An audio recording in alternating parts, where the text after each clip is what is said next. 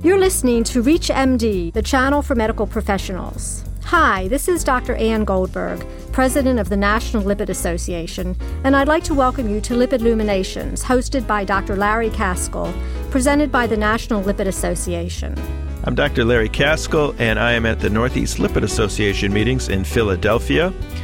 And I had a chance to corner Dr. Perry Weinstock, who is the Director of Clinical Cardiology at Cooper University Hospital, who is considered the area's expert in the management of complex lipid disorders. And Dr. Weinstock and I are going to talk a little bit about the COURAGE trial and what it means to all of us. Dr. Perry Weinstock, would you mind just kind of going through the basics of the COURAGE trial for the audience? Sure. Well, the COURAGE trial, principal investigator was Dr. Bill Bowden, who also joined us last night via teleconference.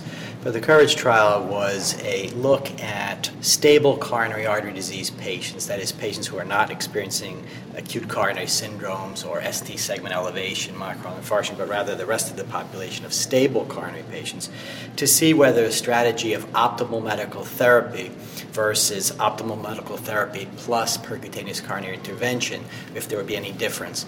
And the theory would be that perhaps the percutaneous coronary intervention plus optimal medical therapy group might have an advantage because they're revascularizing the blood vessels, but the investigators were hoping to show that optimal medical therapy by itself might be sufficient to stabilize plaques and that you didn't need the intervention. So that's sort of what was behind the trial in its planning stages.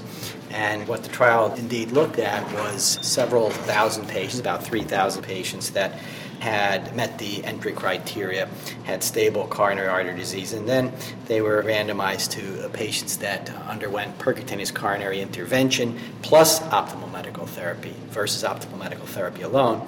And I should add that these were patients that had significant angiographic stenosis. They had to have at least a 70% coronary artery lesion with some evidence of ischemia, or they could have an 80% lesion and a Canadian cardiology class 2 or greater angina. And these patients were then enrolled and randomized. And what was interesting in the trial was that the optimal medical therapy group seemed to do particularly well, certainly early on did very well, and the percutaneous coronary intervention group plus optimal medical therapy group had some initial issues clinically because of a slight increase in myocardial infarction rates early on over the first few years of the trial.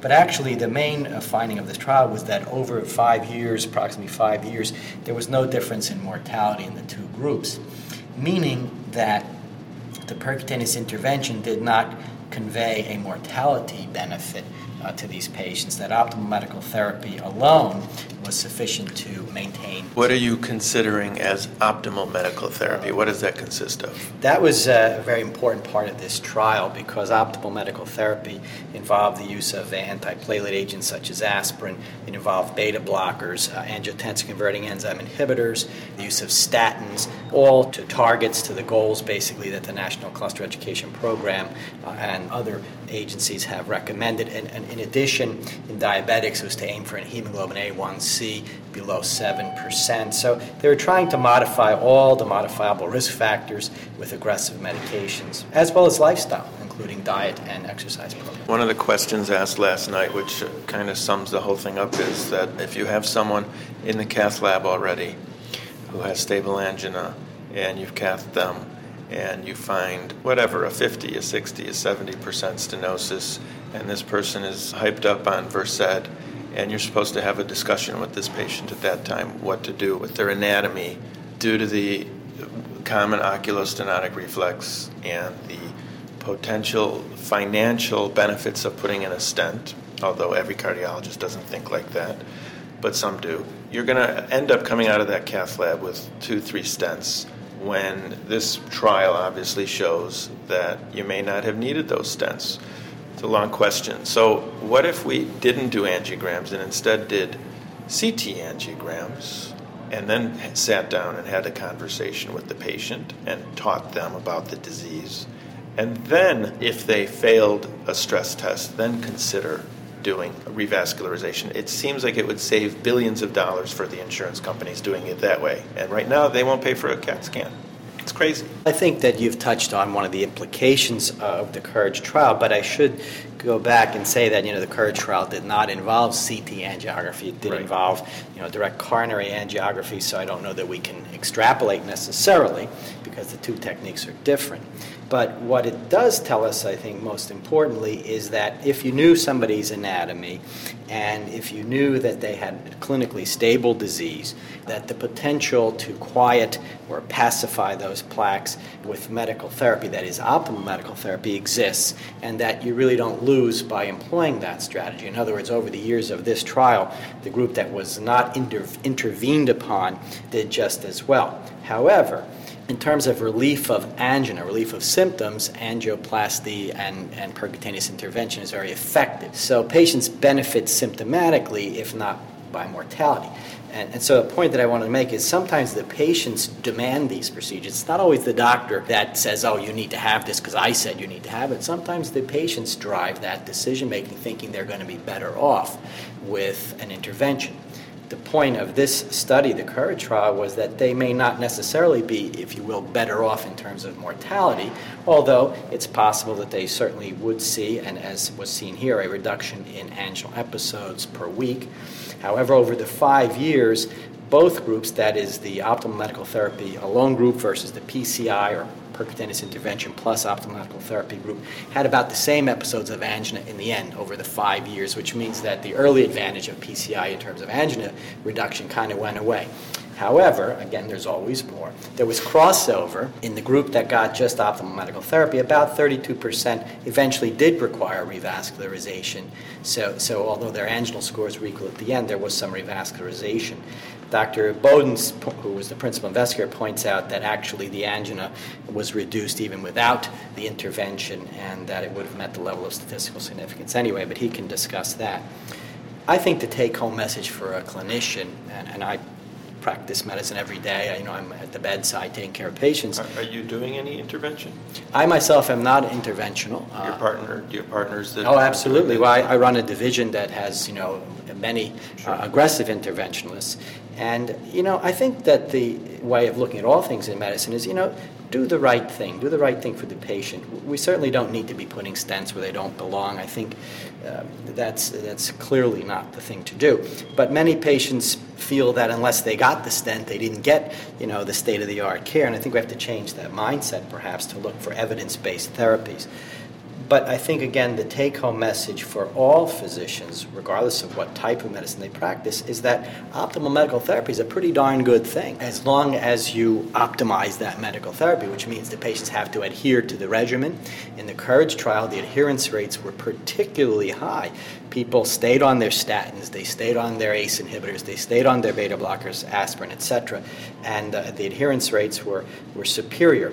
So in your clinical practice, if you're letting people sneak away without staying on their medicines, or you're letting them make excuses, my patients always have some reason why they can't take something or they don't like something, that really isn't helpful here. You've got to optimize the approach medically. If you do that, then you're not going to run into trouble. The patients that were optimized medically did just as well as the patients that got the PCI over time, and there was no mortality difference. Again, PCI relieves angina, which some would argue is by itself a wonderful thing, and I certainly don't take that away. But if you're looking for a mortality benefit, it wasn't demonstrated in that group, and that's the value of COURAGE. It says it's okay to sit back and manage somebody medically. As long as you're aggressive, you're probably not going to get into trouble. Some of those patients may cross over to an interventional strategy later on, and that's fine. In your department, do you do intravascular ultrasounds? Not you personally, but your department. When they're doing a cath or an angiogram, are they looking for, besides, let's say, a culprit lesion, are they looking for other vulnerable plaques while they're in there to decide whether or not to place a stent? And if so, are they even adding the newer technology, I think that Volcano bought, that does virtual histology, so you can actually see, besides just grayscale, if there's, if it's a potentially dangerous plaque that's got a necrotic core, a lot of lipid, a thin cap? Well, these are great questions, and the answer is that we have all these technologies, intravascular ultrasound, etc., but we don't use them routinely. I think they have a place, but they add to the procedure. People who don't do intravascular ultrasound don't always realize this is a little bit more invasive than you might think. You have to pass this probe through lesions and image those lesions. So, it's an investigational tool, in my opinion, that's very effective, but not likely going to find its way into everyday practice of interventional cardiology. That's my opinion as a non-interventionalist.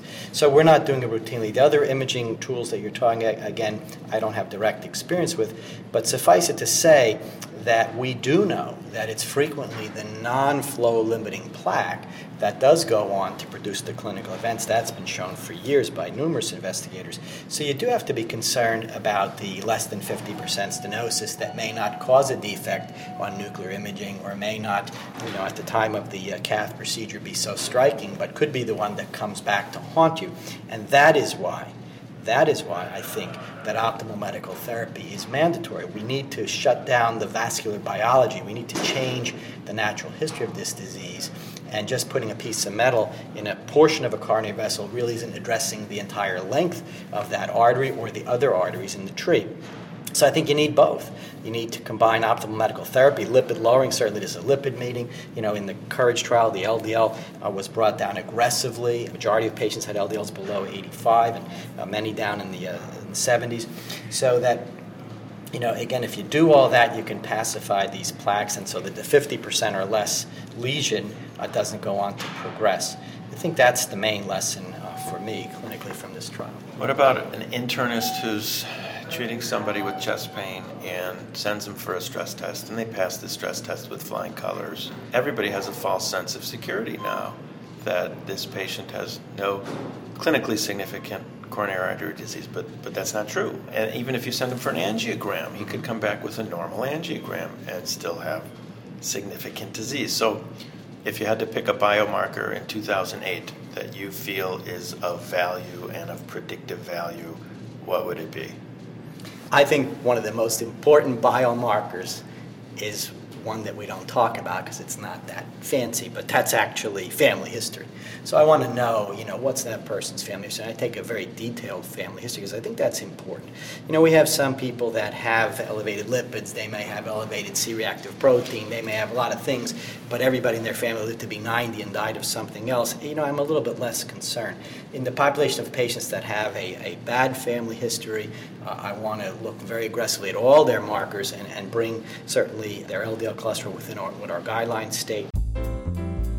I'd like to thank my guest, Perry Weinstock, for sitting down and talking to me at the Northeast Lipid Association meetings in Philadelphia.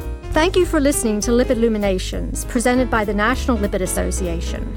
For more information, please visit www.lipid.org. ReachMD, the channel for medical professionals.